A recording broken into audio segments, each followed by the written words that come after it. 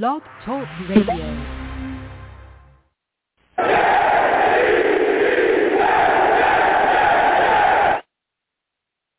What's going on, folks? It's your boy Long Beach Joe, and we are back at it again. I'm back at it again, man. Salute all the savages in the chat. Salute to Venom. You know what I'm saying? We having a good time here. It's time to talk about the Jets. We're going to be discussing quite a bit. You know, salutes and congratulations to the Los Angeles Rams on their Super Bowl win, 23-20. It was a tough game, but they got it done. So salutes to them. Salutes to the Bengals as well for being there. We're going to be talking about quite a bit tonight because let me tell you something. That Bengals franchise has been through quite a bit over the years, all right? And they've managed to somehow to build themselves into respectability and put a team together that could compete at a level to where they got to a Super Bowl. We're going to be discussing that. Does that put more pressure on New York Jets? We're also going to be discussing the New York Jets defensive line. We're going to be discussing pass rush as well. What's going on with it? You know, are we ever going to get some consistent pass rush around here? There's so much to talk about. Quentin Williams, all of it. Listen, I want to get right into it. I'm the man of the people. I'm here for the people. Let me shamelessly promote my Facebook page. Everyone go on Facebook, search The Long Beach Joe Show. Like that page. My content's up there. Go ahead and give it a listen. Message me. I'll message you right back. I love going back and forth with folks about this football team. Also, leave me some feedback. I love hearing about what you folks think I do here on The Long Beach Joe Show. So without further ado, folks, let's go ahead and get into the show. I am fired up. I'm fired up, man. All right? Listen, your boy is also on iTunes as well. Salutes to all the people that, you know, all the savages that listen to me on iTunes. But if you don't listen to me on iTunes, if you haven't been over there, go to iTunes, look up the podcast, go ahead and search The Long Beach Joe Show. All right? Subscribe to that page, guys. And when you subscribe to that page, folks, go ahead and leave me a rating. Salute to everyone that leaves me the ratings. 5-star ratings, please. You know what I'm saying, if you could. Or just give me a rating, period. Let me know what you folks think about what I'm doing over here on my show. I want to thank everybody that does that. I really appreciate it. I'm also on Twitter as well at YoungJ000. You know what I'm saying? The show's page is at The Long Beach Joe Show. Go there to at The Long Beach Joe Show. You know what I'm saying? And talk to your boy. Follow me, and let's get going. Let's talk about what we got to talk about. About the Jets, I got people that want to talk to me about life. That's fine. We can go back and forth about it all. And I want to see this handsome face, okay? You know, not only I have a voice made for radio, but I have a face made for TV. You know what I'm saying? I got a face made for TV. I'm just saying. You know, if you want to see your boy live, go ahead and go over to YouTube. Click that search button on YouTube. Type in Long Beach Joe Jets. Long Beach Joe Jets on YouTube, all right? When you do that, hit that subscribe button and hit that bell for the notifications so that when I go live or when I post content, y'all be in the know. You know what I'm saying? Don't miss out. Don't miss out. We have a lot of fun. We shoot the shows live. We go over there. You know, we have fun as well. We game sometimes. We do it all over there. You also will see my content too. So please go over there to Long Beach Joe Show and go ahead and, you know, hit your boys. You know what I'm saying? Subscribe, comment. Let's go back and forth.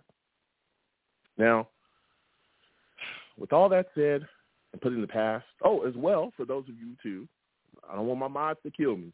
I don't want my mods to hit me.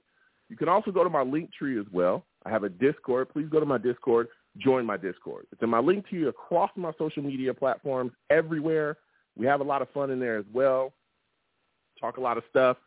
We have a blast. You know what I'm saying? Now, don't come in there with getting a little too crazy. You know, you get a little too rowdy in that Discord. You know, the mods will put you away. I ain't even going to lie to you. You know what I'm saying? They'll put you away. But as long as you know, in there having good fun and laughing and joking, we crack jokes about each other. We talk about it all, everything, football, food, everything is in there. So please hit my Discord link across my social media platforms and my link tree, and please join up. You know what I'm saying? So now with that all put on to the side, we have quite a bit to discuss, all right? Now, this New York Jets defensive line, we all know, lacks quite a bit of things. One of those things, pass rush, okay? This defense was ranked 32nd in the league this year. I'm going to say it again. This defense was ranked 32nd in the league this year, man. Whoa. I'm just saying, all right? And we saw this defense struggle. We saw it struggle with the run. We got torched in many games. The Colts game, we struggled stopping them from running. I think the first 5 games we gave up over 100 yards to every single opponent that we played on the ground. There was some struggling there. The passing game, we were 30th in the league there. And a lot of people talk about a lot of things that need to change along this defense. But I think one of the biggest things that need to change is our lack of pass rush. Now, we all know Carl Lawson was a guy that we signed in the offseason. Unbelievably excited to get that guy in the building, let me tell you. The entire fan base rejoiced. We said, hey, we finally got our guy. We finally got a guy that we can bring in. He's going to get after the passer. We haven't had a pass rusher in years. He's going to be a guy that's going to be able to get after it. Our sorrows are done. We can now move forward. We got a guy that can rush the passer. Well, then we saw Carl Lawson tear that Achilles in the offseason before the season even started. And then things just started to spiral from there. Now, if we're looking at Carl Lawson, and we're expecting big things out of him next season, I think he can come back and give us solid production. But one of the things that I look at when I look at this defense, and I say to myself, I say, okay, well, if you're looking solely at Carl Lawson to give us the type of production that we need from a pass rusher, I don't know if he's going to give that to us all the way because, again, he's coming back from that torn Achilles. We've seen a lot of players have that same injury and kind of struggle to get back into their form at least the first year that they're back, right? We've got to see what type of shape he's in. We got to figure out, can he work himself back into the same shape that he was in before he got hurt? That's going to be a big question. And so for me, I'm expecting some things from Carl Lawson, but I don't expect him to be the only sole pass rusher that we're asking to be out there. I think the New York Jets need to look at the market, the free agency market, and attack a pass rusher, and we'll be talking about that tonight as well. And I think the New York Jets also need to look at the draft and get pass rushers. I think we need multiple pass rushers. And I've talked about this multiple times. When you look at other teams around this league, they have multiple pass rushers that get after it. You look at the Bills. The Bills' defense isn't deadly just because they got one guy. It's just not Rousseau out there. No, they send multiple guys at you. They can get pressure from so many different places. They can get so much pressure off their edge because of the way that defensive line is built. You look at who we're supposed to be structured after, as far as defensively and offensively. You look at the San Francisco 49ers. Why are they successful? They have multiple guys that can get after it, multiple pass rushers. It's just not Bosa.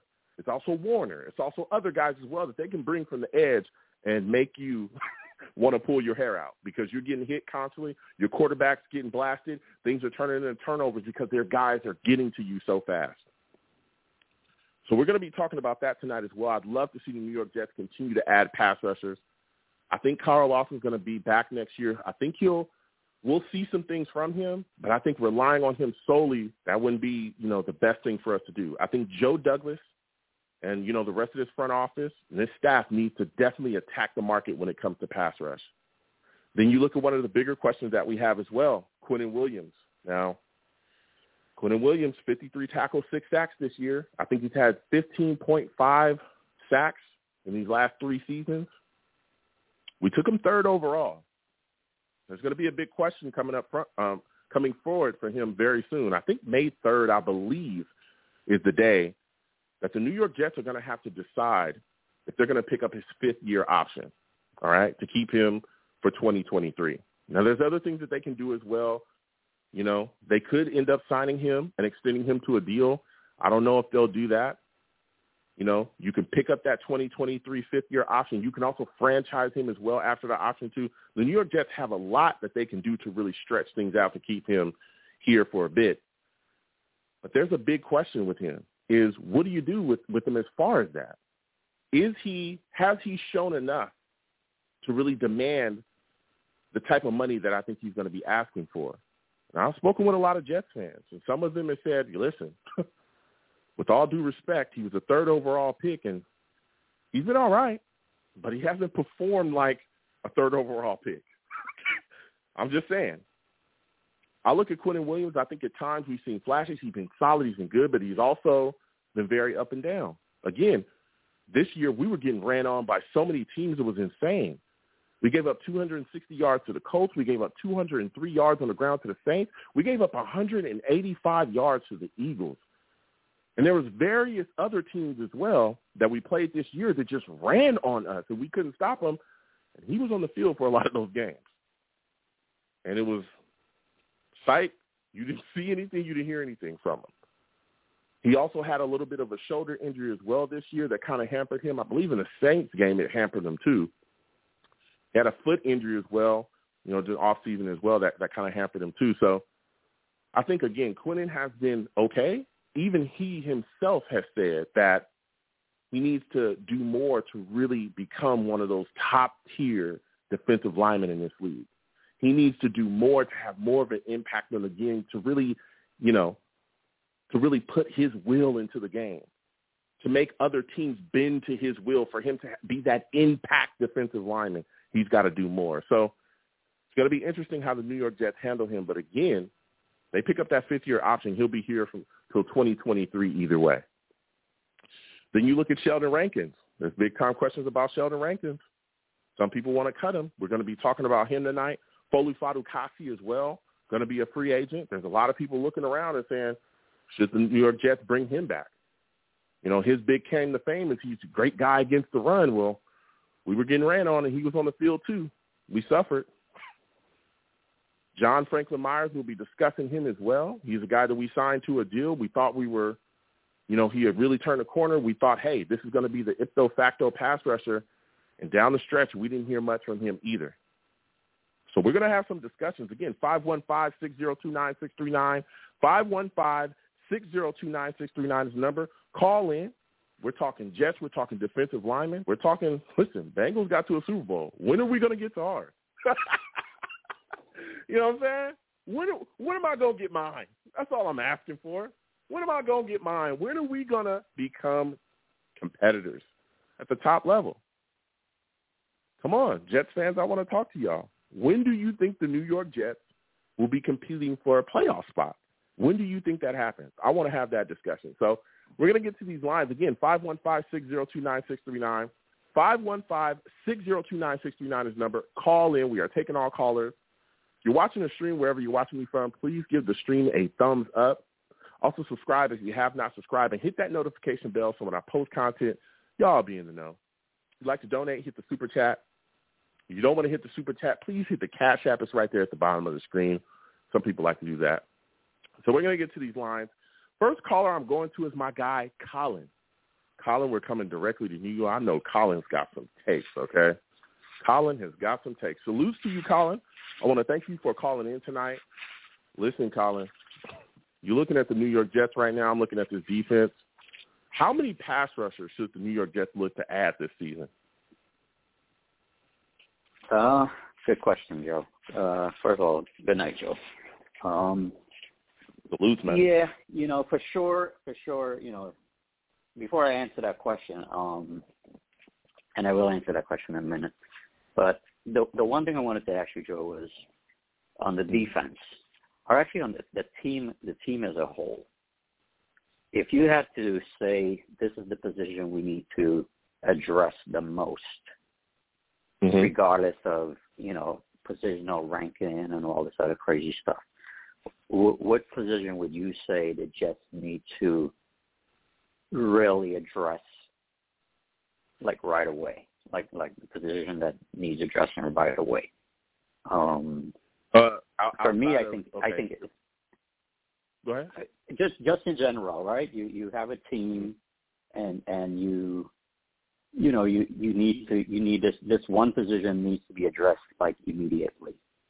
For me personally, I feel it's the safety position. Okay. I just feel like we have no one there right now, right? We're everyone is pretty much 100% on board that Marcus Maye is not going to return, and Ashton Davis is not the guy. So I personally feel like that's the one position on the defense that needs addressing the most, because we do have, Yeah, and I completely disagree with that. Yeah, and again, I want to thank you for calling in, Colin. I completely disagree with that, and here's why.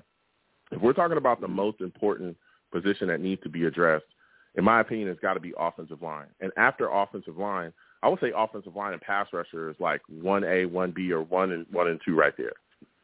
You can win in this league and not have – hold on 1 second. You can win in this league and not have a great safety, right? We saw this year – after Marcus May left, we had multiple different safeties back there, and the defense plays fine. If you also look at it in the context of how our team is built and how our scheme is ran, you don't have to have great safeties in the scheme that Sulla runs. The Niners don't have, like, unbelievably great safeties. The issue with our defense is, and why you saw us getting bombed over and issues going on, is because we don't have a pass rush. When you don't have a pass rush, I don't give a damn who you got back there. If a guy has 30 years to throw the football, they're going to make plays. That's how it works in this league. You can have a phenomenal safety. Listen, Jamal Adams was here. Everybody loved Jamal Adams. I'm just using this as an excuse. Jamal Adams was a solid safety when he was here. He was good. He wasn't horrible. He was good, right? We were still getting abused defensively. Why? We had no pass rush. And he was a guy that literally was, I think he was close to the record for sacks as a safety or whatever, but we had no real pass rush. That's why we were getting destroyed that year defensively. We couldn't get to anybody. So the same issues that we had then defensively are the same issues that we had here. Yeah, but I agree with you, right? And here's where I'm having issues with the team, right? I agree with you with the offensive line needs to be built, pass rush, all that, right? But right now, when you look at the offensive line, we do have Mekhi Becton, we do have Vera Tucker, we do have George Fant, right? We do have Conor McGregor. Is that correct? The center. Conor McGovern. The center, right? Conor McGovern. Right, McGovern, right? And you know, if we want to say the one position we need to address would be the guard, right? The right guard, right? Mm-hmm.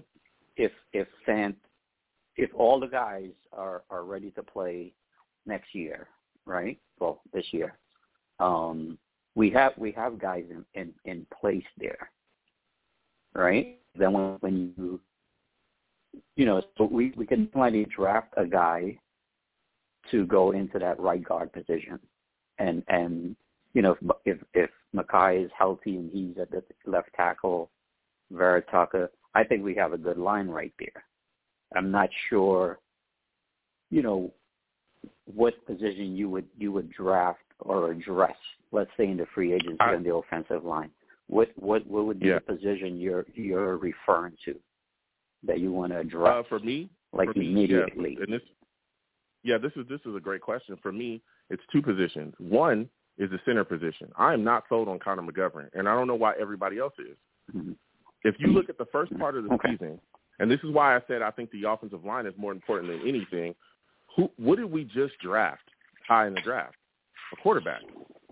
Everybody believes that Zach Wilson is our franchise quarterback, right? Everybody is like sold on him. We just get big capital to get this guy, right? That's when we took him high.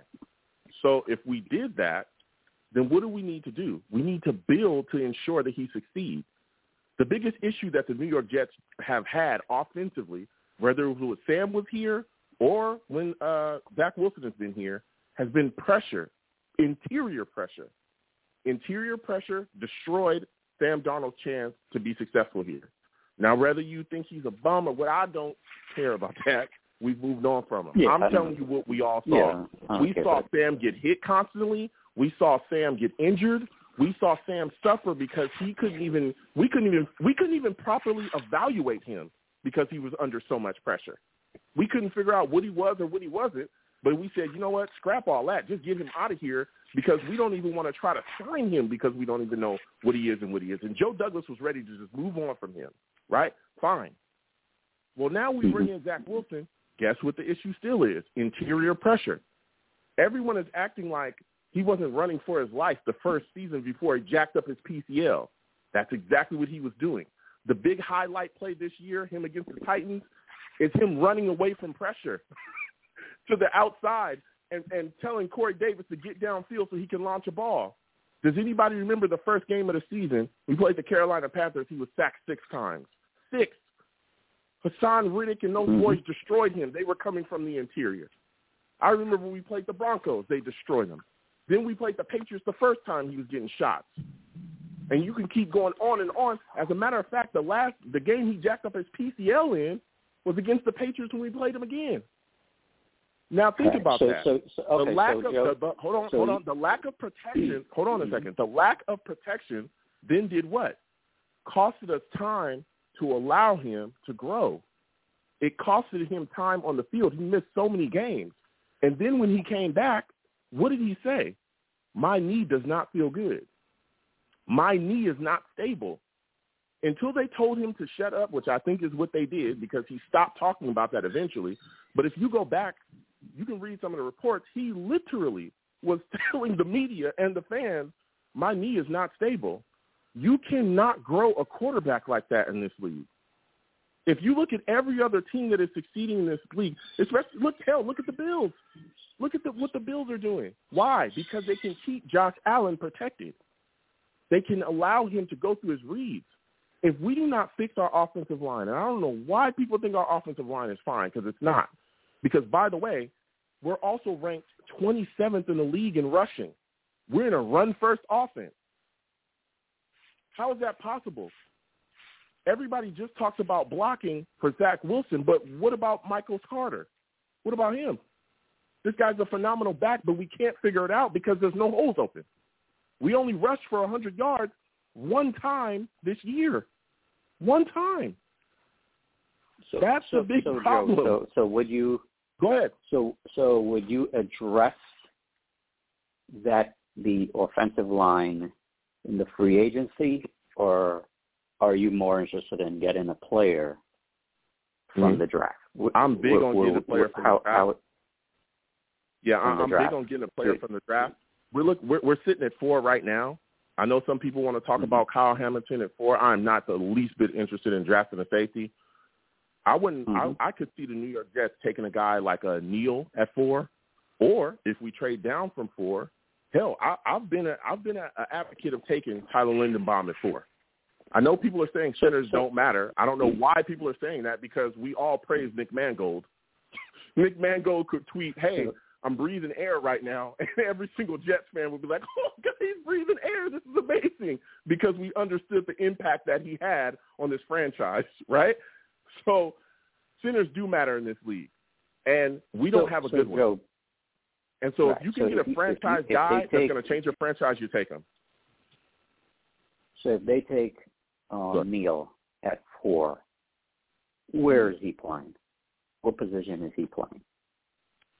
There's talk about him yeah. Well, there's talk about is he playing center? No, there's talk about him being a guard. Some people saying that they can move him to guard.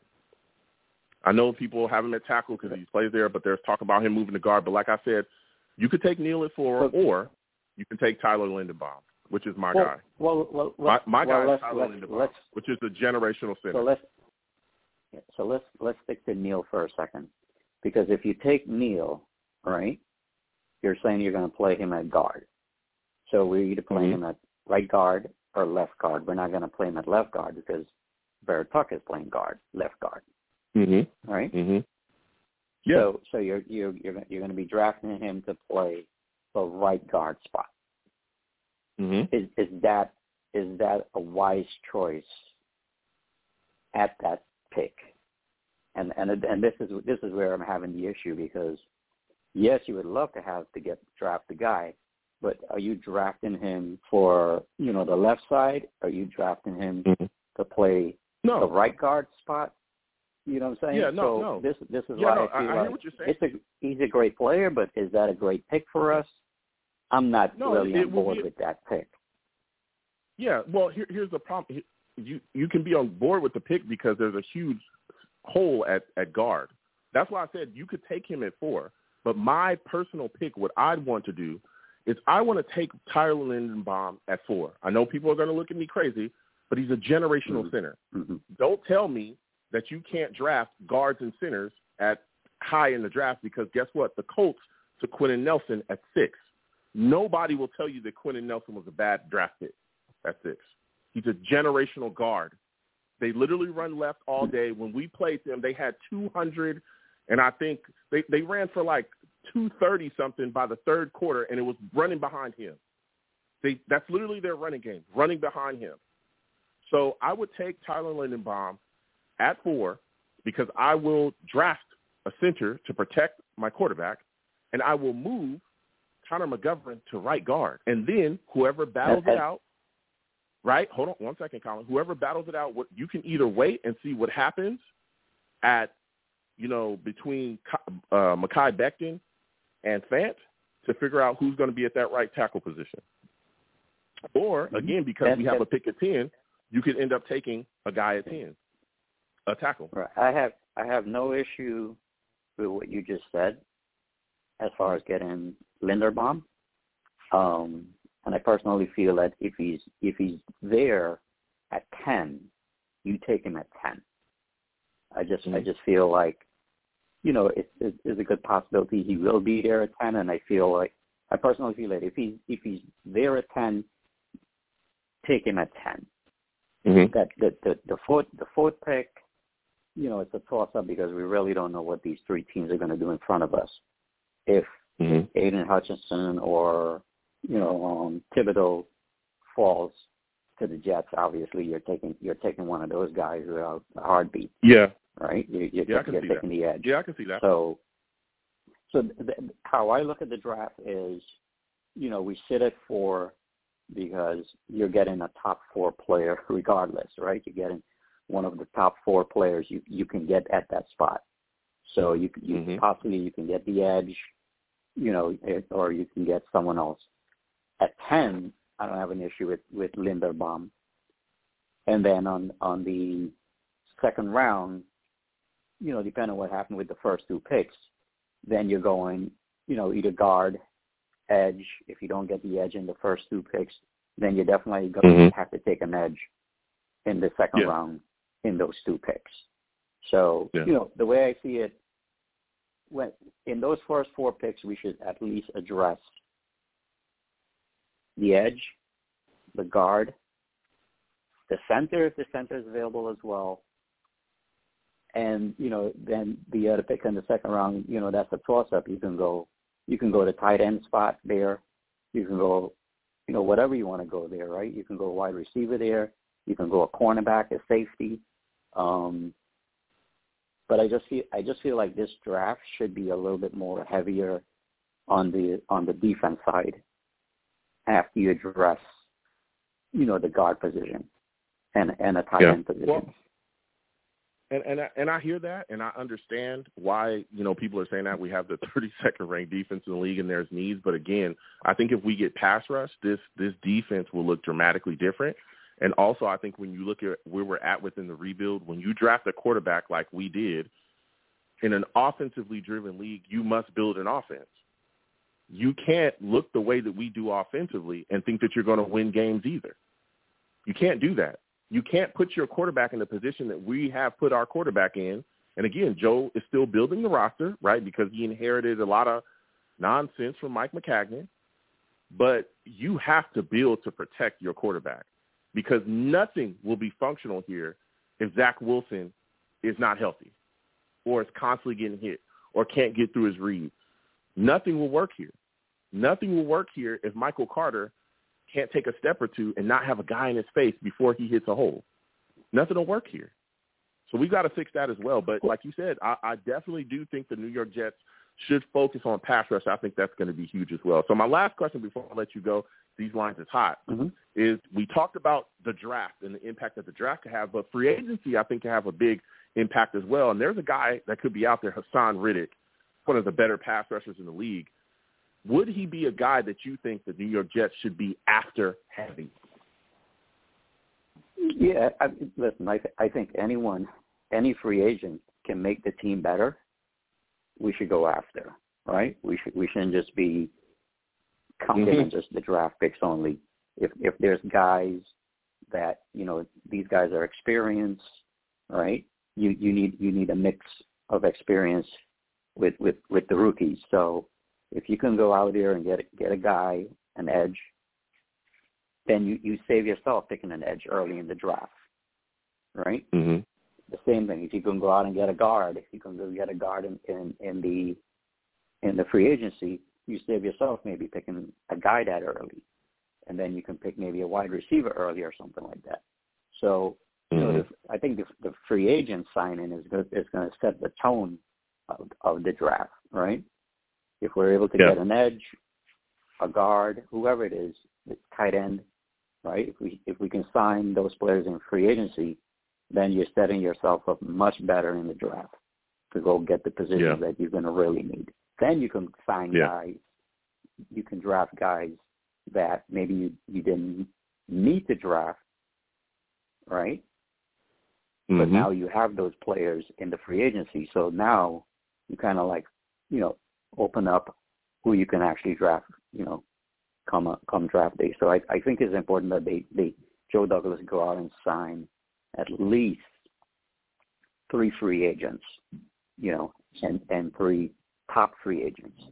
So, we get an edge, we get a safety, in free agency, whoever we can get, let's get them. Let's not just rely on the draft picks only. Let's get the experienced players on the team.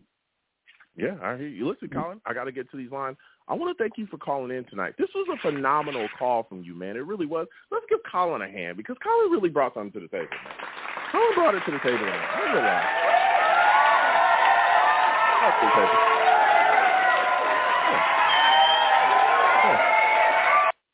Y'all doing too much early.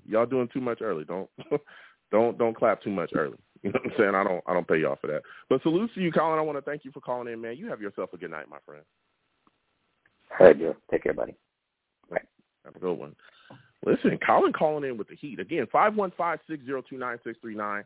515-602-9639 is the number.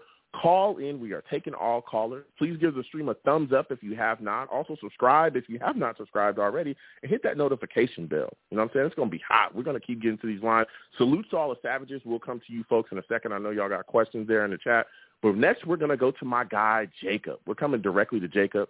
Salute Steve, salute Venom. We'll come to you in a second. But Jacob is on the line, and I know he can't wait to get his takes off. Salute to you, Jacob. I want to thank you for calling in tonight. Listen, Jacob, there's a lot of talk about this defensive line. That's what we're talking about tonight. Quinnen Williams, now that the season is over, what are your thoughts about his production so far? And has he lived up to being the 3rd overall pick? Has he lived up to the hype, man? Hey, what's going on, Joe? Nice to talk to you again. And definitely want to talk about Quinnen Williams. Would also love to talk about the draft just like that last guy. But getting back to Quinnen Williams, I think he's been solid enough to where we should pick up a 5th-year option and then definitely get a long-term deal done because while the numbers don't show it necessarily just in sacks, because I think for a lot of pass rushers, that's the first thing a lot of people go to is just, if they're not in the double-digit sack category, then are they really worth, $15 million a year, $20 million a year or whatever? But he does a lot more than just getting sacks because he's more of a pressures guy. Similar to Carl Lawson. Yep. Carl Lawson only had 5.5 sacks with the Bengals in 2019. But, or 2020, I guess. But, we paid him good money for that because he had, I want to say 50, 60-something pressures. And pressures are just as important as sacks because getting in the quarterback's face, not every quarterback out there is prime Tom Brady with pressure in their face. They know how to handle it, and they're not going to make a dumb decision. Most of the quarterbacks in the league are not like that. So having a guy who can, get pressure to the quarterback, attract double teams here and there, and also be pretty solid in the run game, I think is definitely worth re-signing because at the end of the day, even if our whole defense as a whole, ran all over the place in the run game, you cannot put that on one single player. It doesn't matter who it is. If the Rams give up 200 rushing yards, you can't just automatically say Aaron Donald is, he's a liability in the run game. That's not fair to say. So, for the people who are saying the Jets' run defense wasn't good enough and it's all Quinnen Williams' fault, I don't think that's a fair thing to say at all. Mm-hmm. Well, I hear you there, Jacob, and I'm going to play devil's advocate on this one because it's something you just said as well. You said there's some fans out there that are saying it's all his fault. Now, I won't say it's all his fault, but if he's the 3rd overall pick and he's the guy that's supposed to be the dominant defensive tackle. When you say that some of it, it's like, hey, man, when they're running straight at you and we're seeing you get pushed aside like we saw we played the Eagles, like we saw when we played various other teams where we just got destroyed by the Colts, the Saints. We gave up 203 yards to them. I mean, don't you understand why some people are like, hey, look, I get it. Third overall pick, he flashes here and there, but we'll pump your brakes there before you start talking about picking up that fifth-year option, because there's some Jets fans that feel like he has not done enough. Well, yeah, I get it completely. And, of course, there's some of the blame is going to be on him just as it's going to be on everybody else because his defense as a whole and every individual player has their own responsibilities. So are there going to be times where he's the one at fault for the big first down or whatever? Sure, absolutely. I don't think there's any player who's not going to be at fault at some point, throughout the season for giving up a big play. But I think at the same time, what he offers in the run and pass game is much greater than most of the defensive tackles in the NFL, I think. Now, I'm not saying he's the best. I'm not saying he's top 3, maybe not even top 5. But I think he's a top 10 defensive tackle. I think that's a fair, thing to say. You could maybe argue top 7 or, if you really wanted to get the hot takes, you could say top 5. But I think he's in that top 7 to 9 range, I think is a fair thing to say. And so when you have somebody like that on your team who's only, 24 years old, I want to say, 23, 24, maybe 25, I'm not exactly sure, in that range where he's still very, very young, I don't think you can just let that go for nothing, especially when this defense is focused around the defensive line and not the secondary. You can't let something like that walk away for free. And I personally just think he's too valuable to keep because a lot of the stuff that he does, the stat sheet's going to show. It's going to be some of the, deeper statistics where it comes to pressure rates and percentages of run stuffing and pass win rate and stuff like that, where unless you're really into football statistics, you're not going to really know much about that. Because at the end of the day, most people don't really care about those numbers, but those numbers matter too because those are some of the things that people don't see as much unless you're solely focused on watching him and nobody else on the defense. But he does a lot of the stuff that people don't see. So I'm really opposed to not picking up his fifth-year option. I think he's too good for that, especially with how much cap space we have. It's not like we're restricted on cap space and we're, trying to find any little room to squeeze out dollar bills to, give to our players. We've got 60, 70 million left. So that's where I'm at. Yeah, I think in 2022, I think as of now, it is estimated that the New York Jets will have somewhere around $50 million. So definitely, we're going to have some money to spend and kind of play with, but we've got to attack certain spots. And that leads me to my next question for you, because there's Jets fans out there, and I've had conversations with multiple, people that say, hey, look, the Jets do not need to be worried about pass rush. We got Carl Lawson coming back this season or next season. He's going to be out there. All we got to do now is we got to focus on other spots. There's been people that have talked about, hey, we need to take a safety. We need to be taking corners. We don't need to worry about pass rush and stuff like that. We got Carl Lawson. What do you say to those people? Do you agree with that mindset and thought process? Not really. I think in the draft at number 4, if Aiden Hutchinson or Kayvon Thibodeau is there, I'm 100% taking one of those two players. I know you talk about Tyler Linderbaum at 4, and to me, I'd be fine taking him at 10. I think 4 is still a little bit too high, but, we can go back and forth on that in a little bit. But if Aiden Hutchinson or Kayvon Thibodeau is there at 4, I'm 100% taking one of them. But outside of that, I really feel like the other pass rushers who are there are not worth taking in the top 10. I know some people are George Karlaftis people. They like him a lot. David Ajabo, whoever it is. I'm really not big on either of them, to be honest. I'm sure, they're good players and they're going to produce in the NFL, but I think we can find better value at number 10. And in free agency, I know you talked about Hassan Reddick. I think that would be a solid pickup because he gets the sacks, not as much as the pressures as much as Carl Lawson does, but he does finish a lot of the time when he does get the pressure and get those sacks. So I wouldn't be opposed to that, but not a big fan of the pass rushing free agency group that we have this year, but in free agency that is. But, if the right guy is there for the right price, then definitely not opposed to that. And like I said, with Hutchinson and Thibodeau, if they're there at 4, I think we definitely got to send in that card immediately. Yeah. Would you be against the New York Jets, just talking about free agency, would you be against the New York Jets taking a veteran like Jerry Hughes in free agency, maybe bringing him in for a one-year deal to kind of add him as a veteran pass rusher to this rotation? Would you be all right with that? Again, it depends on the price because, you know, I'm not exactly sure how old he is, but I know he's not, you know, on the younger side of the NFL. He's been in the league for a while. Yeah. So, you know, for the right price, I wouldn't be opposed to it, I guess, but I don't think we should be overpaying for people who are not going to be part of the long-term future, I think, because, you know, if he's in his early 30s or whatever it is, you know, that's not really what this team is about right now. We're trying to find younger talent because we're still a rebuilding team. We're not contending like the Rams who can just go get Von Miller and he fits in perfectly for that 1 year or whatever it is. So, I mean, if it's like a, you know, $4, $5, $6 million, sure. But if he's asking for, you know, in the double-digit millions for 1 year, I'm going to have to say no on that one. Okay. So when you look at the first round, there's some Jets fans that are looking and saying, hey, like you said as well, if Kayvon Thibodeau is there, you take him. Could you see the New York Jets taking 2 pass rushers in the first round? Because there's another guy, Jermaine Johnson, and his name is flying up the board all of a sudden. I know you've probably seen it as well. Give me your thoughts on him, and could you see the New York Jets taking 2 pass rushers? If Kayvon Thibodeau is there at 4, could you see them taking 2 pass rushers in the first? I could not see them taking 2 pass rushers in the first round. I think 4 is where we're really going to be looking for one. But if Hutchinson and Thibodeau are off the board at 4, I think our mindset immediately goes to either tackle/guard, whether you consider Evan Neal or Ken McQuanu a tackle or a guard, or corner of Derek Stingley, or maybe if they consider Kyle Hamilton, then it goes there.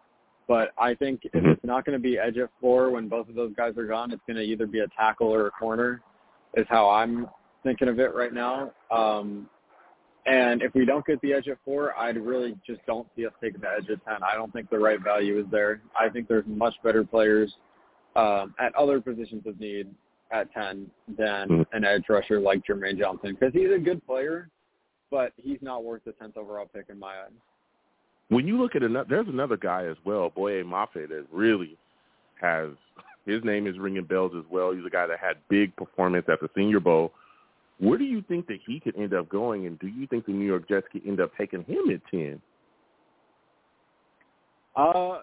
To be honest, I really don't know much about him. I'm not really a guy who watches a lot of college film and stuff, but I do like to listen to what some experts have to say about the top guys. So I really don't know much about him, but what I do know is that there's pretty much zero chance he gets taken at pick 10. I think he's, if anything, a late first-round pick. I mean, maybe if he falls to the second round and we have 2 early picks in the second round, so maybe we get him there, but there's pretty much zero chance in my eyes that we take him at 10. Okay. There's just a lot of people talking about him left and right. I've seen his name, you know, up pretty high now with everything that's going on. So when you look at this class, when you look at the draft, we just had a discussion a second ago. You said you wanted to kind of get into it. There's a lot of people as well saying, hey, safety needs to be addressed, safety needs to be addressed, safety needs to be addressed. Are you a guy that would take a Hamilton at 4? Is that something that you would be interested in? I would not take him at 4, but if he falls to 10, I'm taking him at 10, unless somebody like Thibodeau or Neal or Ekwonu or Hutchinson makes a drastic fall to 10. Then obviously one of those 4 is going to be the guy at 10. But if Hamilton's sitting in there at 10, I would strongly consider it, because at the end of the day, we need good players on this football team. We don't – obviously safety is not the biggest need in the world, but we need playmakers on this football team. Every good contending team has playmakers on both sides of the ball, whether it's at the pass rush position, whether it's at corner, whether it's at middle linebacker. They have people who can roam around the field and make plays no matter what's going on, and he can do just that. So while I think 4 is too high for him, at least for us, I could see the Lions or Texans taking him, and I hope one of them do, because that makes our lives a bit easier. But I would not be opposed to taking him at 10 whatsoever. I think that's phenomenal value for the playmaker. Yeah, Okay. So my final question for you, Jacob, because you've been bringing the heat, man, is, man, I just watched the Bengals compete in the Super Bowl, dude. How long do you think it's going to take for the New York Jets to be that team that's making that push in the playoffs, to being a team that's a contender? How long from now do you think it's going to take, Jacob? Yeah, I'll answer this one. I want to ask you one question too, because I'm sort of curious about this from your stance. But I think, until we're a playoff contender, I could maybe see us making a wild card push this year if everything goes right. But realistically, I think this year is going to get us more into that, if you watch the NBA, more in that play-in type of range, where next year I think is when we become more of a wild card team. I think that would be, a safe bet to say that next year we should be making a wild card push. Not even saying division yet, because the Bills are a very good team, but at least making a wild card push and being considered a wild card team by the start of next season, not this upcoming one, but the one after that. I think that's fair to say. Mm-hmm. And yeah.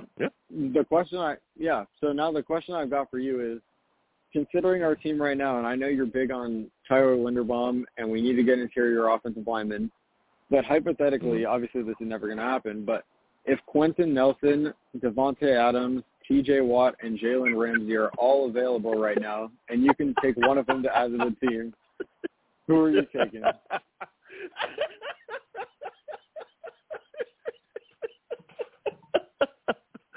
Pay attention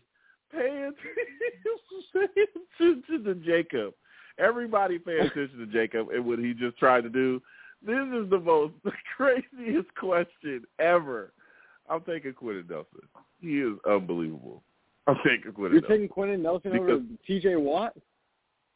Dude, TJ Watt is definitely going to be there in my mind as well. With Quentin, when you look at the needs of the team, if you look at everything else that we have, TJ Watt would definitely be a guy to be up there too. But, dude, Quentin Nelson is so unbelievable. Do you literally see what the Colts do? They just run left. Oh, no, there's no doubt in my mind he's the best guard in the NFL. They literally, he's just dude, I've watched, we all Jets fans and everything, but, dude, I've watched him for so, I thought he was so phenomenal coming out. Dude, you just run left, and everything just opens up over there. Of course, TJ Watt would be a guy that I would look at, too. This is a fictional question. This would never happen. There's no wrong answer. But there's no wrong answer. Dude. He is a generational guard. He's dude, listen, I love Quentin Nelson, for those of you, and he played for a team. I don't even want to talk about where he was at college, but let me tell you. If he didn't play for that disgusting team, let me tell you, dude, did you see him manhandle our defensive line when we played him? He literally just picked the guy up, and it was just a hole over there. Jonathan Taylor was just running for forever. There was nothing we could do. Can you imagine what Michael Carter would look like running behind him?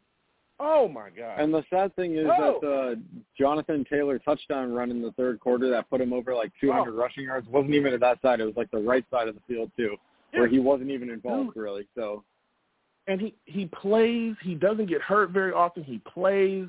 Even when he is hurt, he was injured against us and still manhandled us. Quentin Nelson is just unbelievable. I'm telling you, I'm taking him. I'll take him.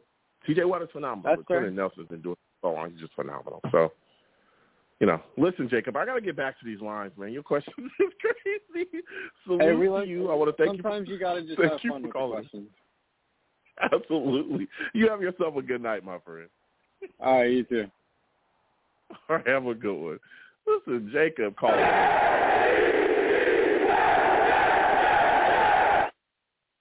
Listen, man, Quentin Nelson.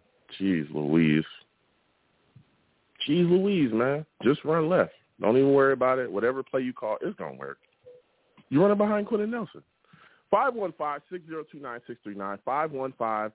515-602-9639 is the number. Call in. We are taking all callers, and we're having a lot of fun. Next, I'm going to my guy, Steve, and then we'll be coming to you right after that. Steve, salute.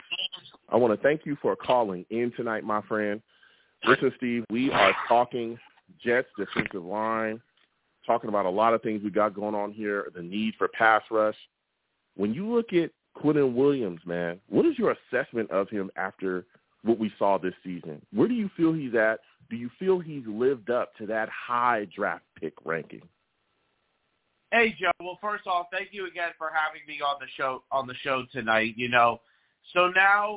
So obviously now I know that before we start talking about, situations with the team, the one thing I'll just tell you this right now, after the Super Bowl, on Sunday night, the 2021 season officially came to an end. And with this announcement, the 2022 New York Jets season officially begins. So now when you look at this situation, I don't think Quinnen Williams is really up there at the top alignment.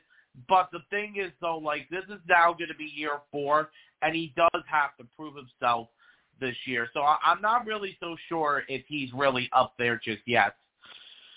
Mm-hmm. Okay. So are you a guy that's looking and saying, hey, the New York Jets should pick up that 5th-year option, or are you against it? Joe, right now I can't say right now, but if I would, I wouldn't pick it up just yet. I would wait until to see what happened in year 4, and then see going forward. Seeing where he's at. Okay. Look, and Steve, let me tell you something. I know some people are going to be like, "Oh, that's a crazy take." You're not alone. There are quite a bit of analysts and fans as well that are saying, "Listen, don't pick up that 5th-year option.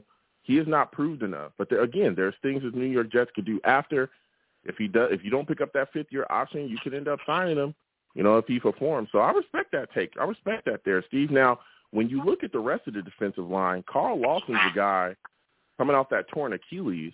What are your expectations for him next season? Do you think he'll be able to come back and be that big-time pass rusher that we need him to be?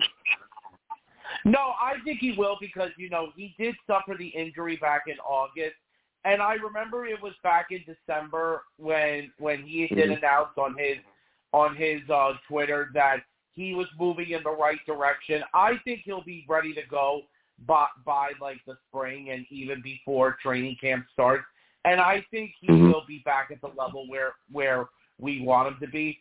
But, Joe, I do agree with you. The biggest thing that the Jets do need in this offseason on the defense is getting a pass rusher. Because listen, I know we have Carl Lawson, but we got to get at least another guy. Because the thing is, unfortunately, is the New York Jets haven't really had an outstanding pass rusher since John Abraham. And we need a pass rusher because the thing is that's been another one of the reasons why the Jets have not been successful the last few years is because we don't have a pass rusher for our team. We need that pass rusher.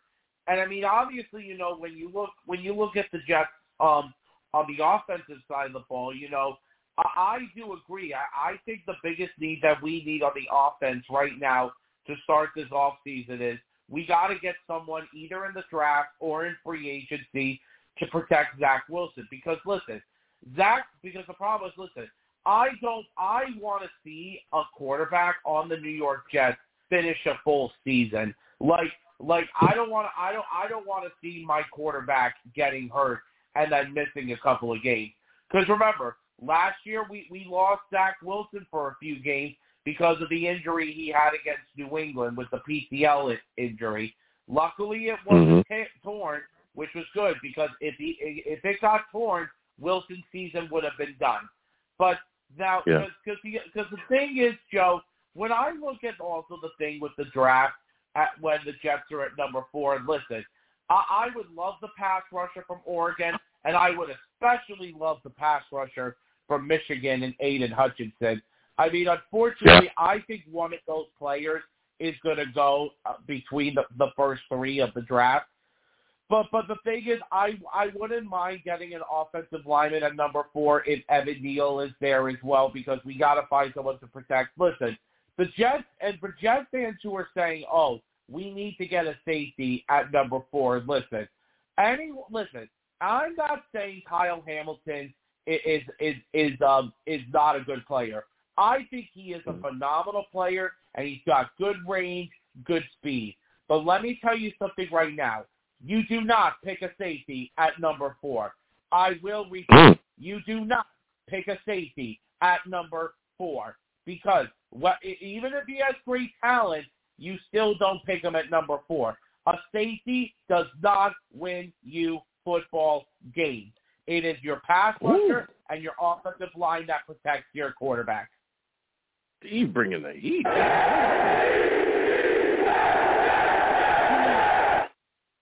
Woo, Steve, that was a hot one, man. Listen, you were talking about the draft, and I mean, you're really bringing the heat right there. So say Kayvon Thibodeau is there at 4, we take him. Could you see the New York Jets taking another pass rusher at 10? Could you see that happening? It depends on who is available on the board, Joe, because there are rumors about that what some Jet fans think that they should do at number 10 is get Zach Wilson a weapon. And that's why I've been hearing about maybe getting the guy Garrett Wilson from Ohio State, who's a phenomenal, who is a great receiver too, who's supposed to be one of the top receivers in the draft. Because, if we could get a top receiver in the draft, I wouldn't mind that at number 10 either. Because there was the mock draft that did come out. I mean, Joe, would you be okay with taking a receiver at number 10? Yeah, there's guys out there. There's a guy from USC, Drake London. I don't know if anybody knows him, but he's really good. I know. And, I heard. Here we go. Too. I'm just saying that he's out there. He's your boy from USC. I know he's your boy. Whoa. I know he's your boy. Wait a second, Steve. Now, it's not about him being my boy. He's just that damn good. You know what I'm saying? He's just that damn good. I mean, what do you want from me? What more do you want from me? Just being honest, all right? When you got a guy that can play, that can go up and get the football, be a big target for a young quarterback like Zach Wilson, I'm just saying, red zone target, I'm just saying, that's all I'm saying, though. Steve, yeah, I know. No, listen, Drake London, I think Drake London is a phenomenal talent, too. But I will say this. If, let's say, Kyle Hamilton is still on the board, and if he is at number 10, I wouldn't mind taking him at 10, but I would not take him at number 4. Yeah. No, I understand that. So my final question for you. Listen, I understand. Hang on, Joe. I understand that we do need help at the safety position in our defense, because obviously we don't know what's going to happen with Marcus May, if we're going to re-sign him or not. I don't know. I don't think we will, but we'll see what happens going down the road. But the thing is, Joe, the one thing that has to happen first is free agency. Hey, and listen, the Jets could get 2 safeties in free agency, and then we wouldn't have to worry about drafting Kyle Hamilton. Just saying. Yeah. If let's say we get 2 safeties in free agency, because I did hear that the Jets are very, very high on a couple of players. The guy from the Saints, Marcus Williams, I know is one of them. Yep. And then the other guy just from the Bengals, Jesse Bates is another one that I heard too. So, I mean, listen, we're going to see what happens by the time the middle of March goes. So, Joe, go ahead. Yeah. Listen, I mean, you talking that talk, like I said as well. Free agency could be where we actually target the safety position. I know a lot of people worried about that, but like you said as well, Marcus Williams is a guy that the New York Jets can end up taking there. So we'll see. We'll see what happens. But my final question for you, Steve, before I let you go is, when you look at the Jets, we just saw the Bengals competing in the Super Bowl. We've seen all the issues with the Bengals for years. Now they're back into respectability. When do you think the New York Jets will get their time to shine? How far away do you think the New York Jets are from competing, from being a top-tier competitive team in this league? How long? 1 year, 2 years, 3 years? How far away do you think it'll be? I'm not going to say right now how many years it's going to be, Joe. I mean, listen, every year is. That's kind of the question. I would say maybe at least 2 years away, 3 years away. I would say, like, if things continue to go in the right direction, I say 2 to 3 years. But you know something, Joe? Every year, Joe, is totally different. I mean, listen, the Bengals were one of the biggest Cinderella teams that happened this year. And I got to tell you something right now. Not only did the Bengals just make the Super Bowl this past year, they are a team that is heading into the right direction in the future. Like, I think they've got one of the brightest futures in the AFC as of right now. The thing is, they've already got a great quarterback in Joe Burrow. You know, they got him Jamar Chase and T. Higgins and all those players that they have. You know something, Joe? Listen, I'm not saying that the Jets have to be like the Cincinnati Bengals. They have to be the New York Jets and win games. You know, they got to take this at least 1 year at a time. And you know, listen, we're going to see what happens in another month with free agency. But the one last thing before you let me go, you know, a huge congratulations to the Los Angeles Rams of winning the Super Bowl this past Sunday. But now it's time. It's now time for the off season to begin. And you know, let's see. Hopefully, things will continue to go in the right direction. You know, with Joe Douglas and Robert Saleh building this team. Yeah, absolutely, Steve. You brought the heat, man. Yeah. Listen, I want to thank Steve for calling in. He always brings the heat. This guy's got takes. You know what I'm saying? Steve knows his thing, so salute to Steve. We're going to keep getting to these lines again. 515-602-9639. 515-602-9639 is the number. Call in. We are taking all callers. Please give the stream a thumbs up as well if you have not already. And also subscribe if you have not subscribed. You know what I'm saying? And hit that notification bell so when I post content, y'all will be in the know. Next, we're going to my guy, Venom G's, okay? We're going to Venom. Listen, for those of y'all that do not know, don't play with Venom. Do you want to know why? He's a savage. He's a savage.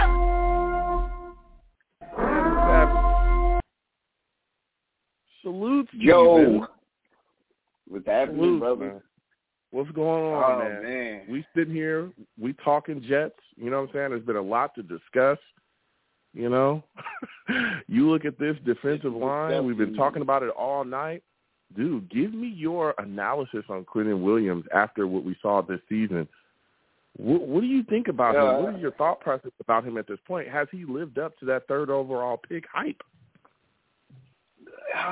Man, Joe, I think what's happening with Quentin is the same thing that's happening with Zach. When you don't put pieces together, you see a weakness in players. So if you have what most people are doing now is putting two people on Quentin and then singling everybody else around him. So when you have 5 offensive linemen and then only 4 defensive linemen, they double Quentin, push him around, stuff like that. And sometimes he has some good moves, but they're not putting enough pieces around him. I think this year he'll step up a little bit more. But I want them to beef up that defensive line too. And I don't even know why they paid JFM all that money, man. Talk about it. That's where I don't. Go ahead. I don't think his production matches the money they paid him, but they see something in him we don't. I would have held that money on, held on to that money and just give it to a free agent instead of paying him all that money. Because when you give a player that much money, you have to produce, man. You just can't. When you pay a player like that, you have to apply pressure so Quentin could get free, or you have to have some type of status on the field. You just can't be another number on the field, and that's what JFM is to me, man. He's just another number. Quentin is a dog, and they got to supply other dogs around him. And I think I like Carl Lawson. I would like to see them go with Dante Flowers on the other side. You got to put somebody around him, just like how they did with the Rams. And Sunday, you saw it. You saw how Von Miller was getting off this edge, and the interior off defensive line was coming through. So 99, Aaron Donald's a beast, man. And I see Quentin, if you put pieces around him, he could probably take on some of that type of stature coming down the middle, because he's always in the middle. He's always pushing it back. So he has the ability to do so. They just got to put the pieces around him. Yeah. And we saw the same thing. We saw the same thing in Cincinnati when they had Shaq Barrett, and then he went to Tampa Bay and he had the 22 sack year. It's all about the people you have around him. You put him beside JPP, and then you see him flourish. So they have to get pieces around him and Zach so they can start seeing their potential. Just like we were saying with Sam Darnold. You can't have these people. There's no quarterback in this league without an offensive lineman that can make things work. We saw that last year in the playoffs with McHomeboy. Patrick Mahomes against the Bucs. He couldn't even throw and look down the field. He was running for his life. Even you saw it this year with Joe Burrow without a line. Look at the last play without that line, with that line being stacked. The outcome would have been different. So that offensive line, you got to secure that. Look at what happened with RG3 when he didn't have an offensive lineman. He's running for his life. Look at what's happening with Lamar Jackson right now. He's running for his life. He's out. These are things where you see these teams and these quarterbacks shorten their lifespan when you see them running out there, running for their life. We don't want Dak to be on the same Joe Burrow train where he get hurt the first season. He's hurt again, so we don't want Zach to do that. I want to see him healthy for a whole full season. So I'm on what you on, Joe. It's just building that offensive line and getting the pass rusher, things like that first.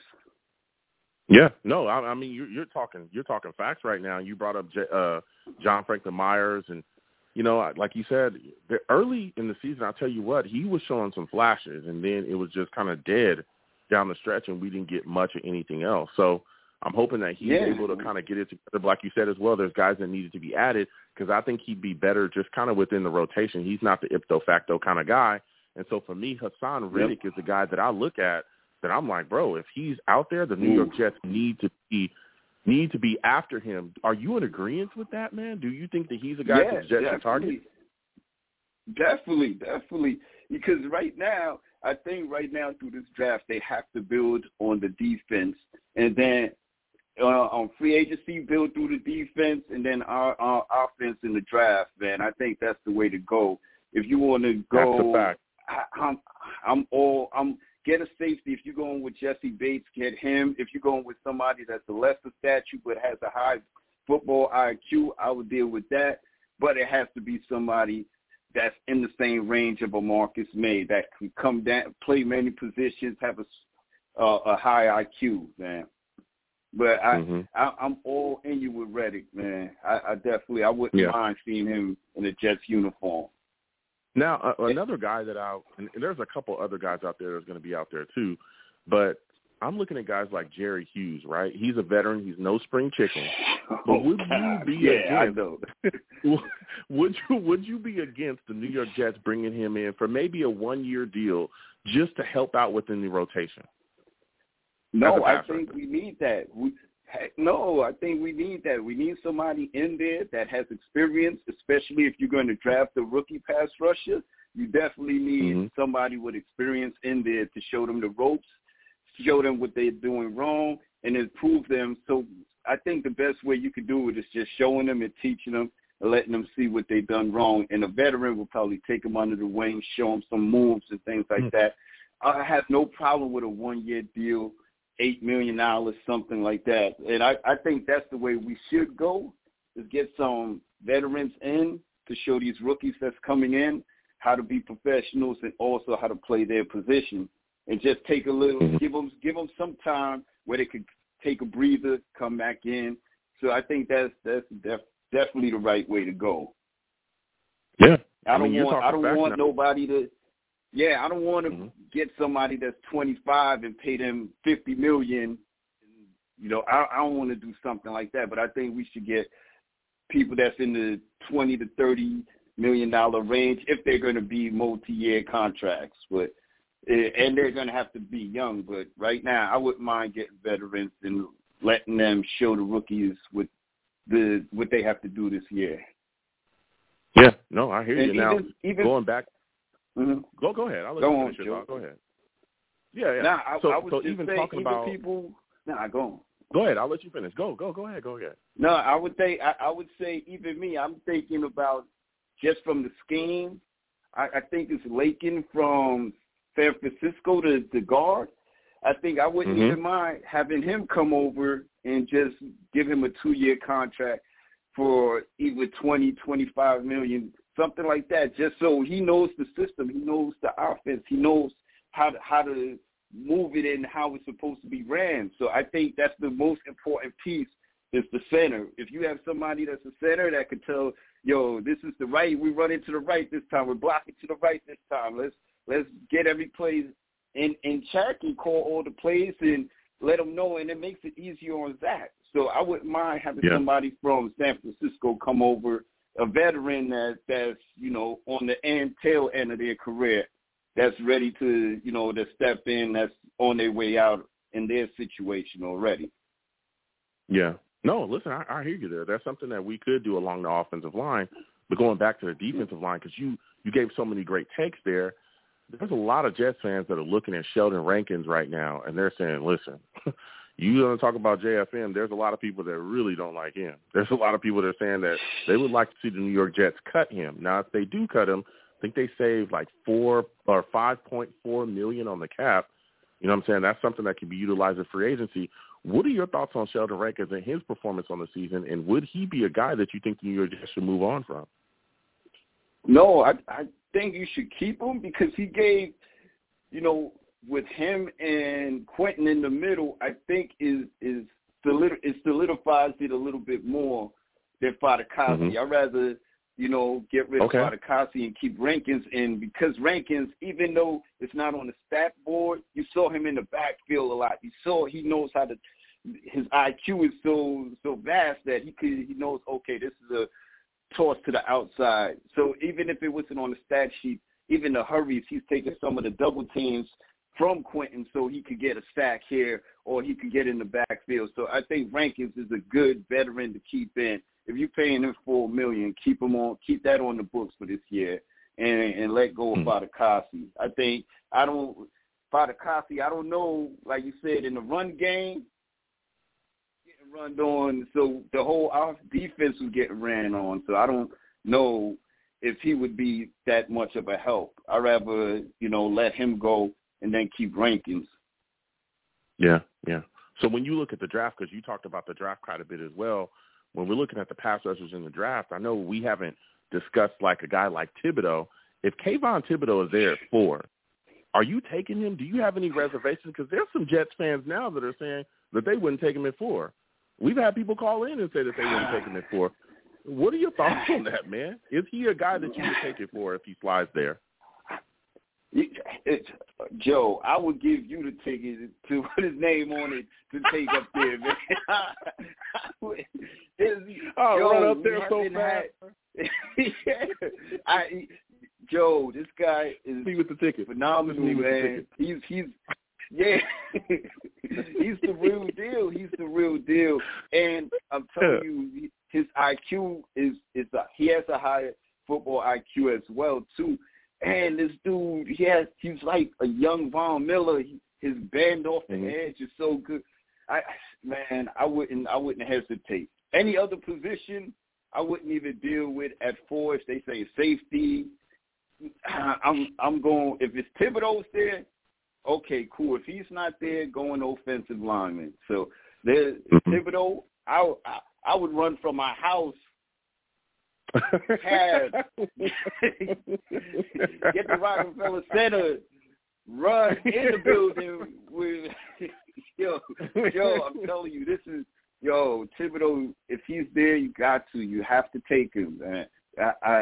You know, his youth and Carl Lawson on the other side. That would be that would be nasty. That would be nasty. Yeah. And we see every place else. We see how the dude from Washington is playing in his second year. We see how, the Barrow kid is, I think it's Barrow on San Francisco, the young kid in his second year. Man, these pass rushes are looking amazing, man. This isn't the pass rushes of old, so I wouldn't mind. I would take Thibodeau in a heartbeat. Yeah. So when you look at the 10th pick as well, let's say Thibodeau's there at 4, could you see the New York Jets taking another pass rusher at 10? No, I couldn't. I wouldn't even do it. If I'm taking another pass rush, it's going to be in the later rounds. I'll probably get somebody to protect Zach and at that 10 spot. I'm going offensive line at 10. And probably tight end in the second, and maybe another offensive line. Minute on with the second pick in the second round. But I'm going heavy on offensive line. I'm probably going to do what the Cincinnati Bengals are going to do is just secure up that O-line and make sure Zach has enough time. We did a disservice to Sam. We did a disservice to Zach his first year. We gotta make sure. And I know Joe is like, dang, I so I gotta make it right. And I know he probably will.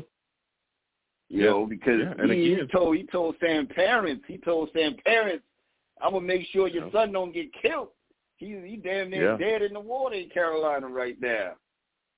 Well, I mean, he's not getting killed here. He did say he was going to give him weapons and surround him with weapons, but he did.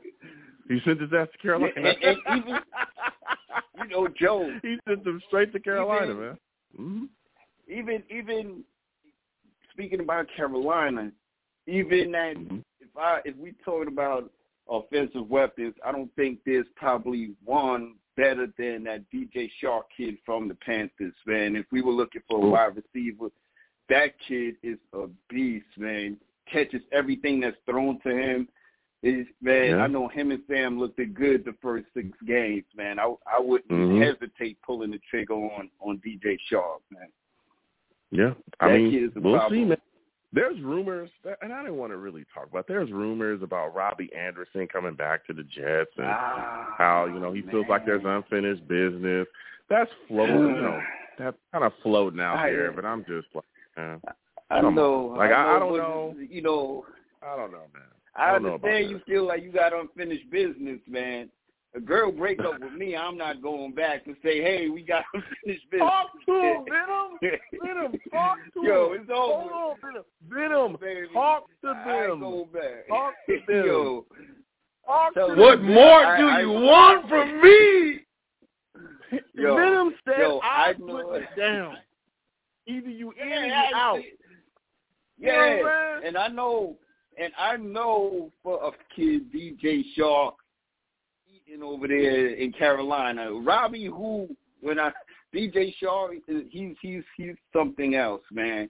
And I think that would be a great addition to the wide receiver room. And I hope they keep this kid Mims, man, and see what. Hopefully, he's in the playbook now while we're talking, and getting to learn that. Now you was doing good before you brought up Mims. Now, come on now. I'm gonna keep it real with you. I go from Hurd into Mims.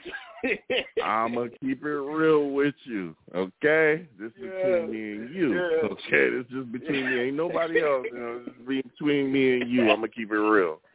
All right. Now listen, I like Mims too. You know what I'm saying? You like Mims, I like him too. But the boy don't know the playbook. And when we were down like 3-4 wide receivers, we still ain't see that man on the field. You know what I'm saying? I'm just saying that it ain't looking good for him. I'm just saying it ain't looking good for him. You know? I ain't the one trying to put it out there. I'm just saying he ain't playing, you know? You know what I'm saying? There was a dude we picked off the street. I think it was Tariq Black, who literally came into the game. We were down a ton of wide receivers. Bro had more targets and catches and yards than Denzel. And Denzel been on the damn team the entire year. Bruh, I don't think he's going to be here this year. I'm sorry. I just don't. I just don't. I don't think so I either, wanted man. I know, and we've been talking about Barrios, man. He's looking like he may be hitting the free agent because he's requesting this big money. And he's saying, hey, you know, and everybody's, and this is the thing that Joe Douglas doesn't get, I guess, is the way you treat people, it comes back full circle. They know you don't play the people that stay there and be homegrown with you. Why the hell I'm going to stay here for and go negotiate with you and you ain't paying nobody. You ain't pay Robbie. Only person you paid was JFM. That money could have came to Barrios, man. This is a crazy organization. Hopefully they get this right, man. Hopefully they get this thing right. But if you're looking at Barrios, and I hear you, Venom, but if you're looking at Barrios, what is the max that you're even willing to give him? Because there's a lot of talk that he wants $9 million per. Are you willing to do that? Talk to me. Nah. Talk to me. Yeah, I'm gonna have to let him walk, man. I'm gonna let him walk, man. Now, you know what? I would give. You was just on Joe Douglas' back, and then I asked you, and you like, yeah, I'll let him go ahead. He can hit the door. I ain't tripping. I'll give him up and just get Cordell Patterson, man, somebody that killed us on the Falcons. I'll get him. That does the same thing that Barrios does, and you can play halfback, and then catch the ball out the backfield. So, and put him at a wide receiver, and he still cooks. So I'd rather say, all right, get out of here. We'll bring in Patterson and let him, do everything you was doing. So, I'll be up there with Joe. I'll be up there with Joe Douglas. All right, I'll be packing Barrios bags, man. My final question for you before I let you go, bro. When you look at the Bengals, bro, they're competing there in the Super Bowl. That was a team a franchise that for years looked like it was just the blind leading the blind over there, right? Just a bunch of clown nonsense going on. Well, they're in the Super Bowl. I think, if they can make it, there's no excuses anymore. So when you look at the Jets, man, how long do you realistically think it's going to be before we're competing at a really high level, before we're making those playoff pushes and hopefully one day, being in that Super Bowl? How long do you think it's going to be? A year, 2 years, 3 years? I think this 4 year years, we're going to make 50. We're going to make a push. I think Joe, I think you heard that. We'll make a push, but I think give us 2 years because look at the Bengals, man. What they did was just add through free agents, man. Their defense, they solidified it through the free agency. Man, they got the pass rushes this year. Last year they didn't have they did a lot of good things, man, in a short amount of time. Only thing they didn't do was the offensive line part of it. And I guarantee they're going to address that this year. So I think, I think they're going to be in the running for a long time. And I think we have 2 years before we're right there with them competing. And with the Bills and the Patriots and stuff like that, I just have a feeling that the Patriots are not going to be as good next year with Josh McDaniels gone. So I want to see who they're going to put at that offense play caller. Mm-hmm. Well, I mean, the Patriots always find a way. I'll tell you that. The Patriots always find a way, and I can't stand them just like a lot of people. I'm being honest.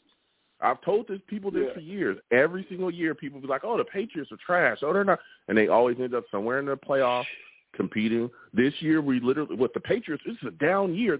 They smashed us both games. They won a game where Mac Jones, I don't even think threw a pass. It was something like they just ran all game. He didn't even throw much at all. They just find ways. And it's the fact that, and they know how to do it. They said, okay, we're missing players here. Okay, let's spend $100 million getting these tight ends. Get some. Facts. They even gave away Gilmore and still. They don't care. They replace you like you're nothing and say, yo, we'll get it done with whoever else we have out here.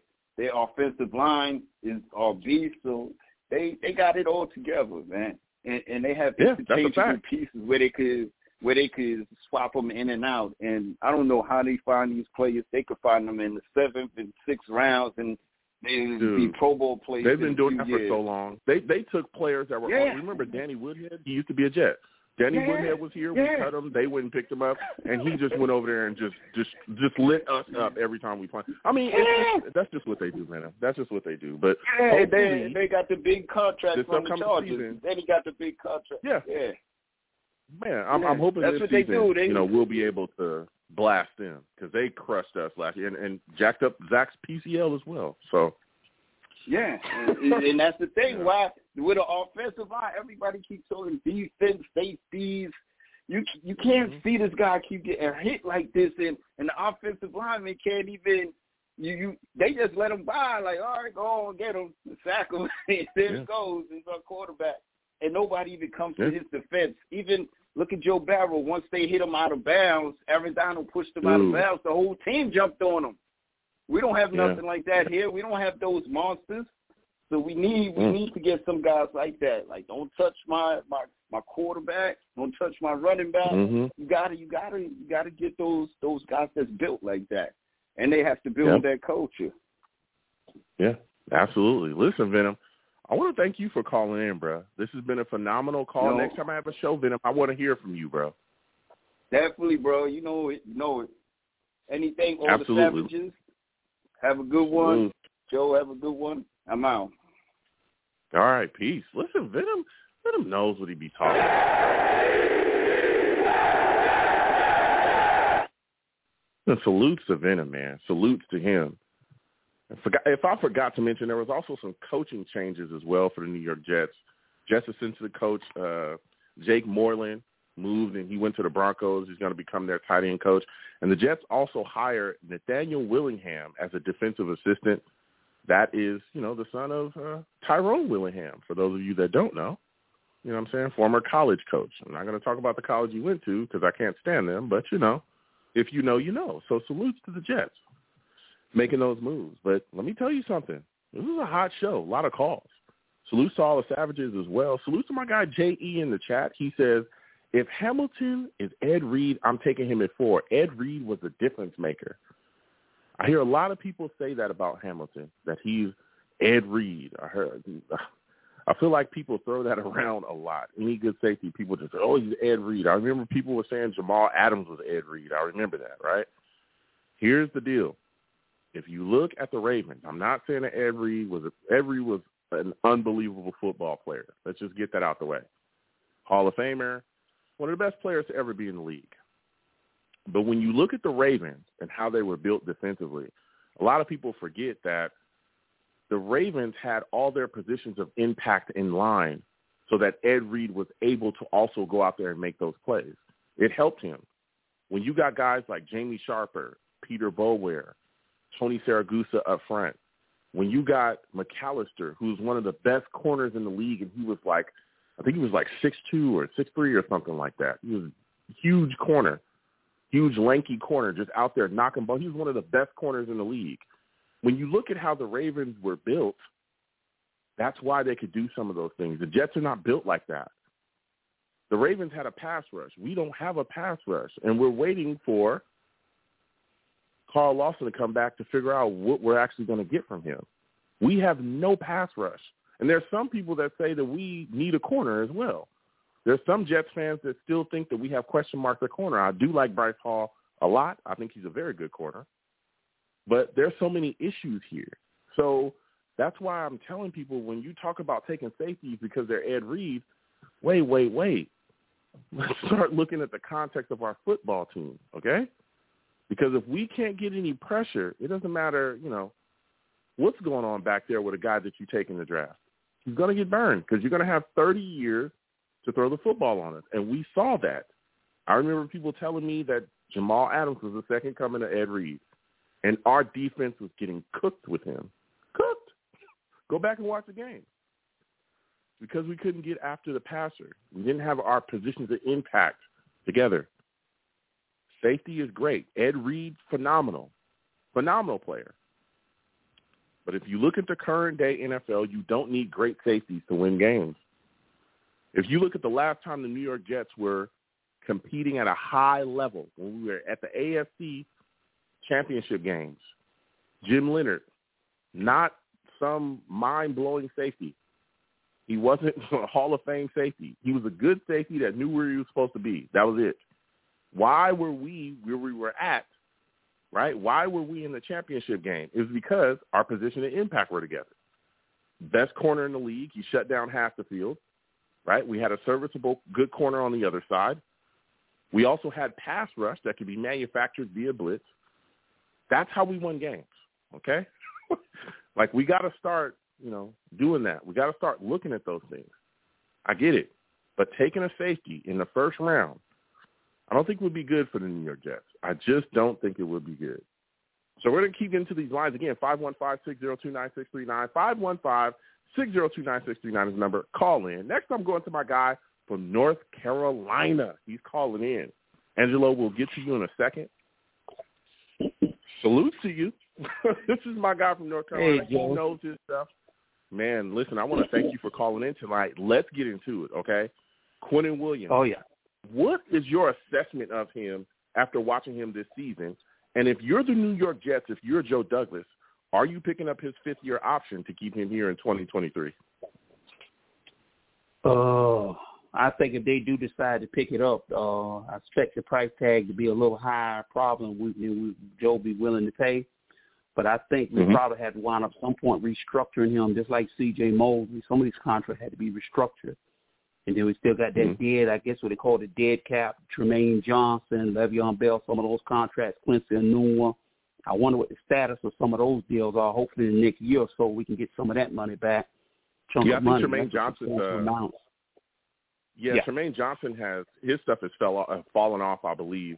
So he's out of here. But if that extension or that fifth-year option, I believe it's $10 million guaranteed, estimated at this point.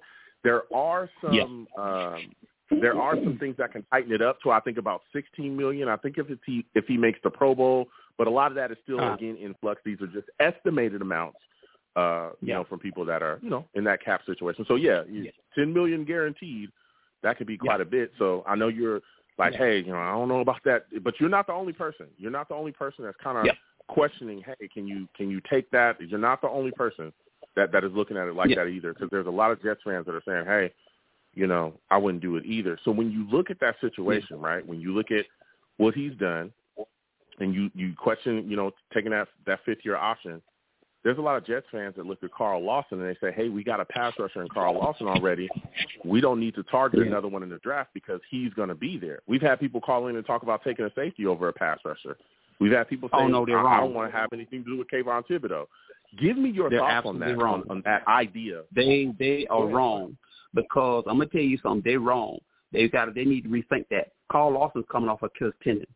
I met a guy who had Achilles tendon. He showed me his Achilles tendon. It's a nasty injury. You know what I'm saying? That's like the back of your Achilles tendon. He showed me how it was severed, and that's some serious stuff. That's worse than the knee, Achilles tendon. So we really don't know what his status is. If he does come back, what condition he's going to be in? How confident is he, pushing off that Achilles tendon and doing the normal activity? And what level is he going to be at when he does return to full strength? Is it 80%? We might be able to expect some kind of little drop-off, even slight, from the explosive step that he once had. You got to take Kayvon Thibodeau. Let's get it straight. Kayvon Thibodeau is the one player in this entire draft, because the quarterback class is usually, the quarterbacks go first, 1 and 2, and then the edge and the O-line, the tackles and so forth. This year, the quarterback class is so weak that you have to take Kayvon Thibodeau. He's the one player in this draft you have to take him. The Jets are going to look like a fool if he falls to them and they let him go to the Giants. I'm going to be sick.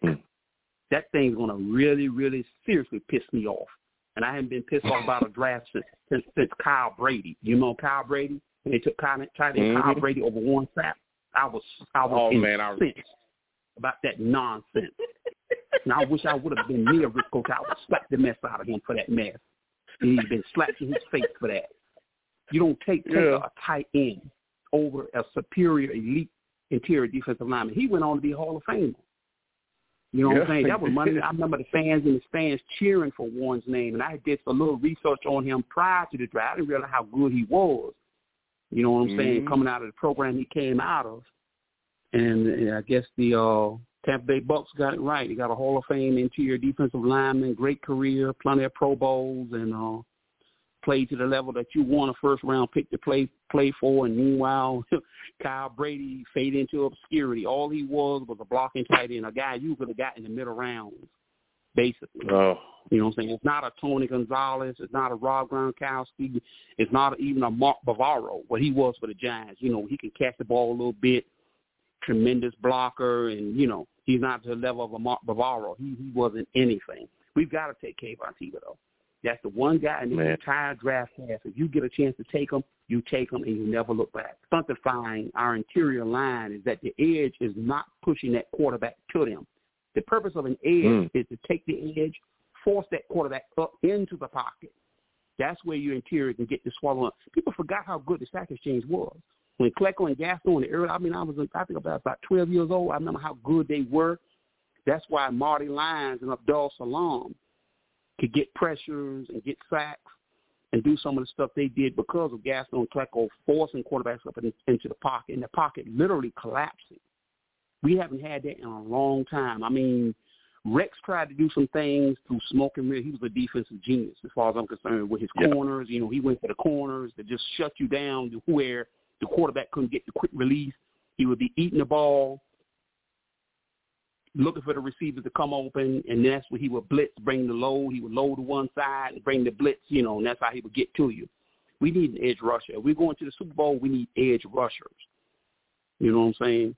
I'm hoping Kayvon Thibodeaux is there, and if it was me, I might even double dip and take Jameson Johnson or Jermaine Johnson, the other defensive end that's come onto the radar. He's going to be a hot name as we get closer and closer to the draft. This guy looks like he's very good. He's just not as explosive off the ball as Thibodeaux. Thibodeau's a freak. But Jermaine Johnson, what I see, he looks like he has good technique and he knows what he's doing, and that's the kind of trait pros where he can have a chance to be a good pass rusher in the pros. You know what I'm saying? Maybe he can get us 8 sacks, 9 sacks on a good year, and that ain't bad. And get us some pressure and get us a little something. Because right now we have nothing to speak of. We lost Carl Lawson. Bryce Hoff was showing us flashes. He got hurt. I mean, it was just a nightmare. You know what I'm saying? Yeah, you never pass up on an edge rusher for a safety or an O-line. If I had a chance to choose between Lawrence Taylor, I met Lawrence Taylor, got his autograph and everything, or Anthony Munoz. Now, he was being a lot of linemen that came out within a decade, all being compared to him very much the way linebackers were being compared to Lawrence Taylor. Now, you had a choice between Munoz and Lawrence Taylor. Who you choosing? Lawrence Taylor.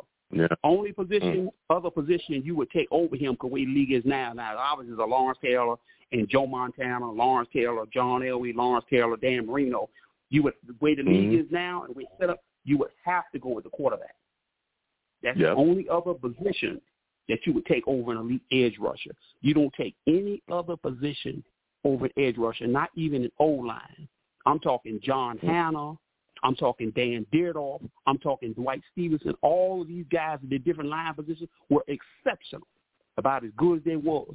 But you cannot take them over an edge rusher. You can't do that.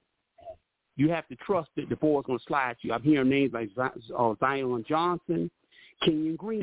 He may slide down the board. It's not lacking on his part. Kenyon Green is one of the better offensive linemen in this entire draft. But because of the position he plays, because he's a guard, teams might not place as much value on guard like they do offensive tackle. Tackle is the premium position, especially left tackle. All the other positions are devalued, especially guard and center. You know what I'm saying? So Is it though? And I hear what you're saying, and you know, you got some takes. I'll tell you what, a left tackle, that's tough for me to get away from. But I understand what you're saying about the current league and the way that it works. You know, because again, that pass rush, that quarterback, and I think tackles for sure, you know, are guys that I'll be looking at. But I look at a guy like Tyler Linderbaum, who's a generational center, a guy that you can put in there that's going to absolutely dominate up front. Would you be against the Jets taking him at 4? Only if Thibodeaux is off the board. If Hutchinson and Thibodeaux are gone, yes, absolutely. Okay. I would take the center, and I might even consider taking another O-lineman because the Jets need to go on and take this opportunity. If there's an opportunity, the edge rushers are gone. This is an excuse to go on and complete your offensive line. You got Fant, who I think they're going to re-sign. You got Beck, and you got Barrett Tucker. What are the weakest positions on this O-line? It's, of course, guard number 1 and obviously center number 2. Center has been just serviceable, but when you look at what the Jets have done over the decades from the 1980s and my teenage years, you remember Joe Fields, Pro Bowl center. He was one of the dominant centers in the conference before Dwight Stevenson came along, of course, took over and became the preeminent center. You know what I'm saying? Kevin Mawai, and, of course, Nick Mangold. The Jets have a rich tradition and history at the center position. They can't let that slip away. They've been passing up on these. How many years can they keep passing up on these top centers now? They passed up on Creed Humphrey, and then you turn around this year and possibly pass up on Tyler Linderbaum. How many years can you keep passing up on these centers? Yeah. I mean, these are Pro Bowl, All-Pro caliber centers. And Tyler Linderbaum, I've gotten a chance to take a look at him. People talk about him not being strong enough. He's strong enough now. This is a guy you do not want to get in a fight with. He can kick your butt. You see what happened to Tristan Wirfs when they got in a wrestling match? He took Tristan Wirfs down. Yeah. He got great big jaws. That's a big man. And he took him down. What it is, because Tyler is short. People get it twisted because they think he's a little short, he's not strong. Yes, he is. Tyler Linderbaum is going to get thicker. He may not be able to get taller, but that man's going to get thicker, and he's going to get strong. A wrestler is strong anyway. They not no tomato can to mess with, no wrestler. And this man, once he get in a pro program, get 2 or 3 years, he'll be one of the strongest centers in the conference. I would not be surprised, and you won't be able to move him at all. And when he get out on that second level, on your linebackers, he will wipe them out. Just like Kevin Mawai. Remember Kevin Mawai would do them linebackers? Yep. Tyler Linderbaum, I think, will do worse than that. He will put them to the ground, not only just push them out of the play, he'll put them right on their back with ease. Yeah. You know you talking that talk now. You talking about the draft and some of the impact that, draft picks can have. But what about some guys in free agency? For me, I'm talking to a guy like Hassan Riddick. For me, is like a guy the New York Jets should absolutely be after. What are your thoughts on him? Oh, yeah, definitely. I think the more they can do in free agency, that will help, soften the blow when it comes down to the NFL draft, The more they can do there, then they can turn their attention to other positions. If they can address their defensive need, it'll free them up to take offense. And if they can address their offensive need, vice versa.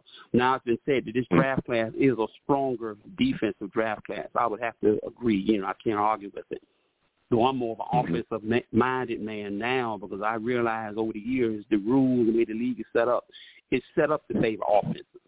When me and you were watching football in the 80s, it was more about running game, defense, and having a big, strong O-line. Running back was the star. Quarterback wasn't the star. You had Franco Harris, the John Riggins, the Earl Campbell, the power backs, and occasionally you had the Marcus Allens and those guys. They were your stars. Tony Dorsett, once Starback retired, Tony Dorsett became the star on the Dallas Cowboys. Running back used to be the star. Now quarterback is the star. Peyton Manning, Tom Brady, Drew Brees. You know what I'm saying? And then now you got this new wave of them in there. You know what I'm saying? Deshaun Watson in them. It's changed a whole lot. And it's better right now. I think this year the Jets need to add the additional pieces to the offense, plug up the interior O-line, get them another wide receiver to complement Corey Davis and Elijah Moore. Corey Davis, Elijah Moore. And, of course, address the tight end position. The tight end position hasn't produced much. Now, they got a chance to do something with that tight end room. I said they got a couple of good free agents, and the draft is loaded. And the draft just doesn't have a Kyle Pitts. Yeah. Exactly. There's so many guys in the draft from Likely to Rucker to there's just so many guys. Trey McBride. There's so many guys in the draft. It's insane. So, you're absolutely bringing facts up. New York Jets need to address the tight end position. So my last question, man, because you're bringing the heat, man. Sure. My last question for you, before I let you go, you look at the Bengals. I mean, you've been watching football for years. The Bengals used to be an awful organization. Now we see them turn it around and get to the Super Bowl. Do you think that this puts more pressure on the New York Jets to finally be in that tier to really be competing? And how long realistically do you see before the New York Jets are at that level where they're making pushes in the playoffs and competing for Super Bowls? How long do you think it's going to be? I think they will be strong enough to compete in 2023. I had predicted 2023 was the year I picked for the Jets to make their own fairy tale run.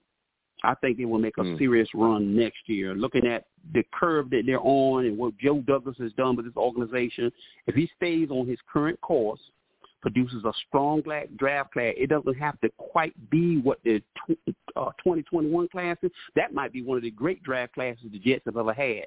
With Elijah Moore and Michael Carter and all of them. That's really exceptional. I think he pretty much hit on almost all his picks. Yeah, almost did. But you almost hit on all your picks.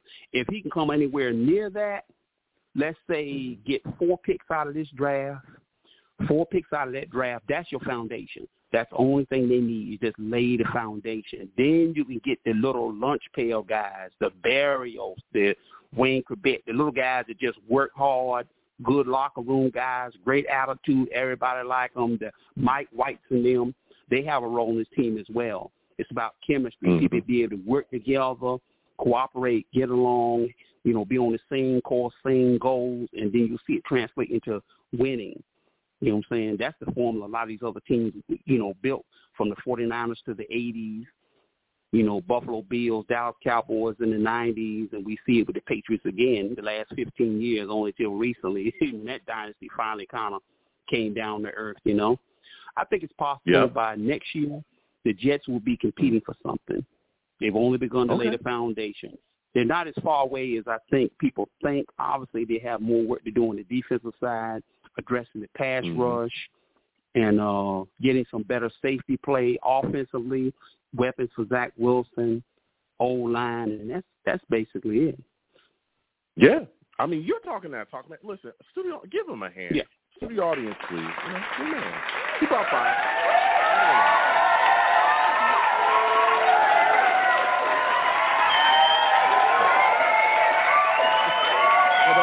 Don't clap too long. Don't clap too. I don't pay y'all for that. Okay, unless it's me, don't be clapping that long. All right, let's not do too much. Okay.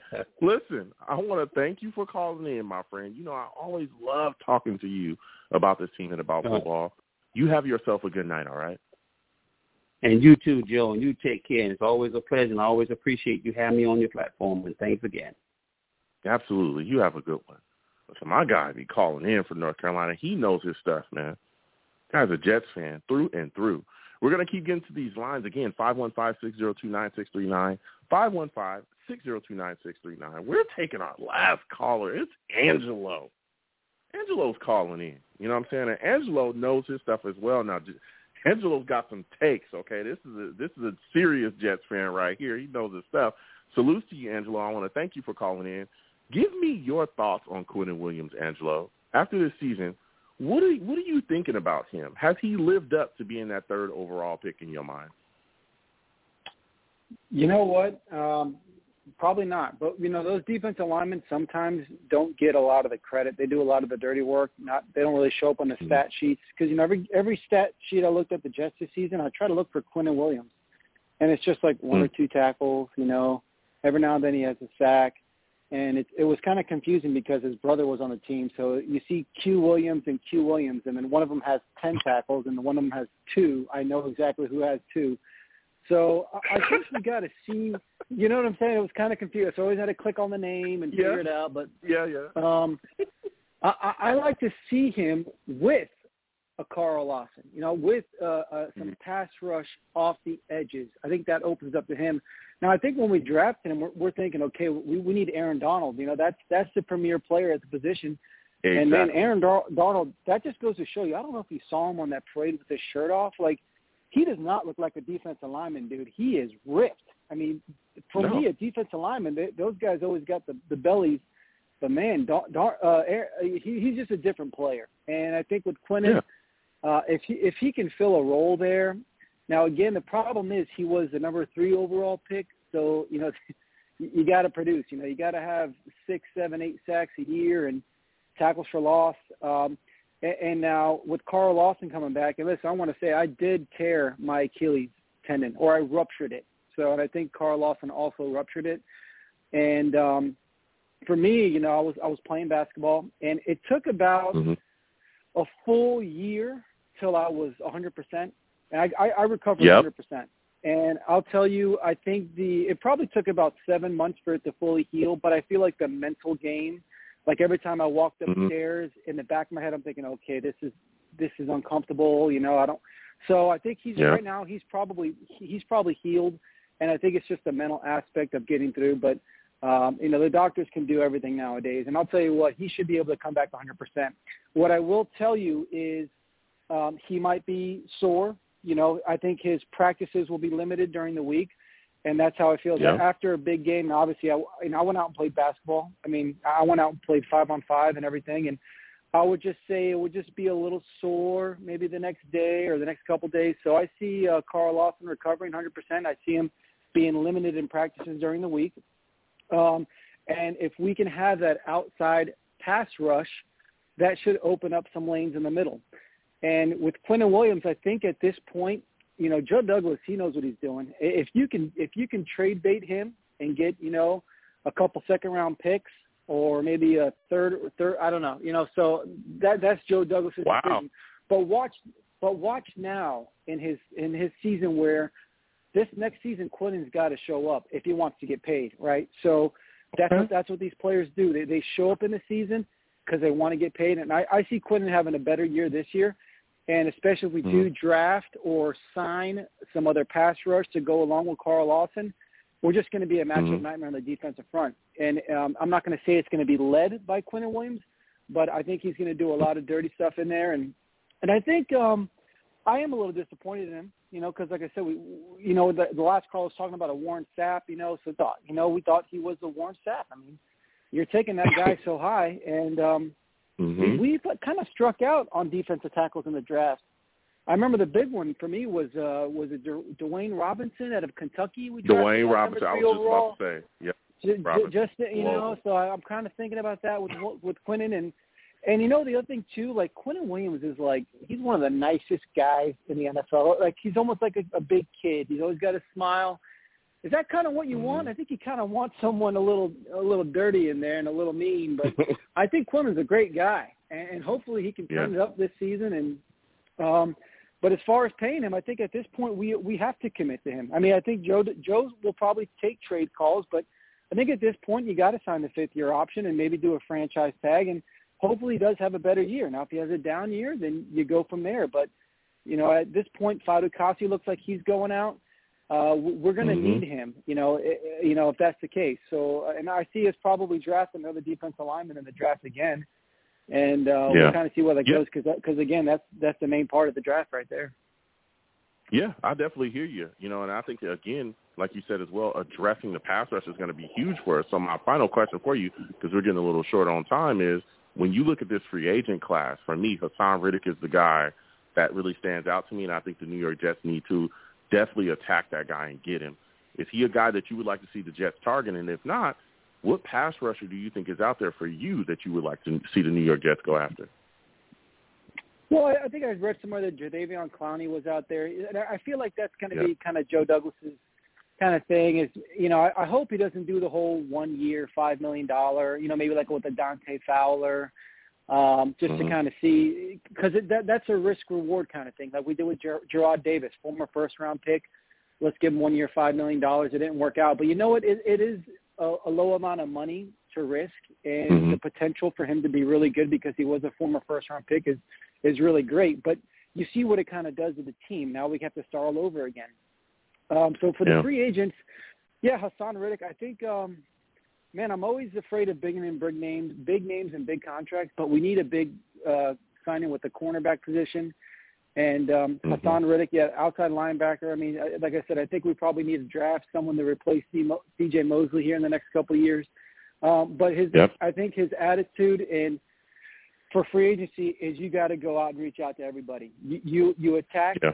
You get whatever position you can of need, and then you focus on what you didn't get in the draft. So with our first pick, we could lean towards Kayvon Thibodeau or one of the offensive linemen, Evan Neal or Ikem Okwonu.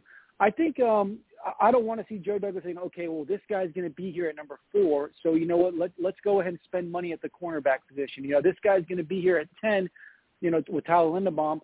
So maybe we don't need to sign a center. I think that's not how it is. I think you just go out there, you get the best players available, and I wouldn't be surprised if Joe Douglas swings some trades on draft day, especially maybe in the first or second round because we have so many assets. And potentially this Jamal Adams trade could turn – because if we trade back off that Yes, 10th pick, because I think a lot of teams are looking for a quarterback, and they're going to jump the Redskins. Yep. And if we move back with the Steelers or something like that, this Jamal Adams trade could go on forever, because next year we trade. I mean, it's like the gift that keeps on giving. And I really hope, because none of this matters if Zach Wilson is not the guy. I really hope it pans out for Zach. I really hope he can take a step, because, you know, he was a young guy too. That's the thing. We're drafting these guys with so much potential, like Quinnen Williams, but, you know, these are young guys, man. They're still in their early 20s. And, you know, guys, very few players come out, especially in the NFL, that play great the very first year. But like I said, I hope we turn the page.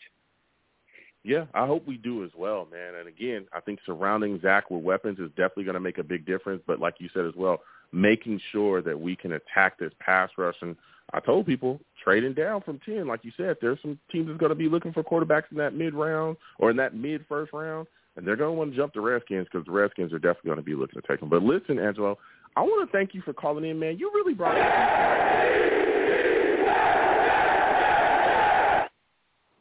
I want to thank you, man. Again, we're getting short on time. You have a good night, my friend. You're welcome, sir. Always good to talk to you, man. Take it easy. Same to you. You have a good one, man. Listen, Angelo calling in with the heat. He's calling in with the heat. A lot of great takes from Angelo. Salutes to him. Now we're going to go ahead and wrap up the show. Salutes to Tammy McDaniel in the chat. She says, you can't have the sizzle without the steak. The Jets need to build in the trenches. That's a fact. That's a fact, man.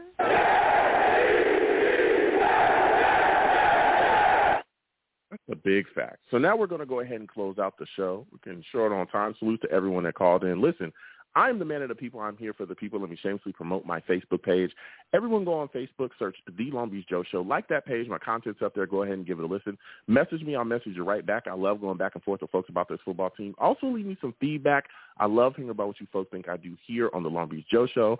I'm also on Twitter as well at YoungJ000. Again, that is YoungJ000. All right? Follow me. I'll follow you right back. You want to troll me? No issues. I am the troll that lives under the bridge, and I will have my Vera Tucker jersey on at all times. Fight on. I'm also on YouTube as well at Long Beach Joe Jets. Long Beach Joe Jets. Go over there, subscribe, hit that notification bell, give my videos a thumbs up. And if you want to troll me, no issues. We can go back and forth in the comments. You can troll me as well. And as always, people, when you see me in person, okay, it is arms out, chest open, free hugs for everyone, okay? Free hugs for everyone. The hugs will cost you absolutely nothing, no matter what anyone says. I want to thank you folks for listening. Without you people, I'm absolutely nothing. Thank you for taking the time out of your day to listen and call into the show. You folks are the greatest. Peace.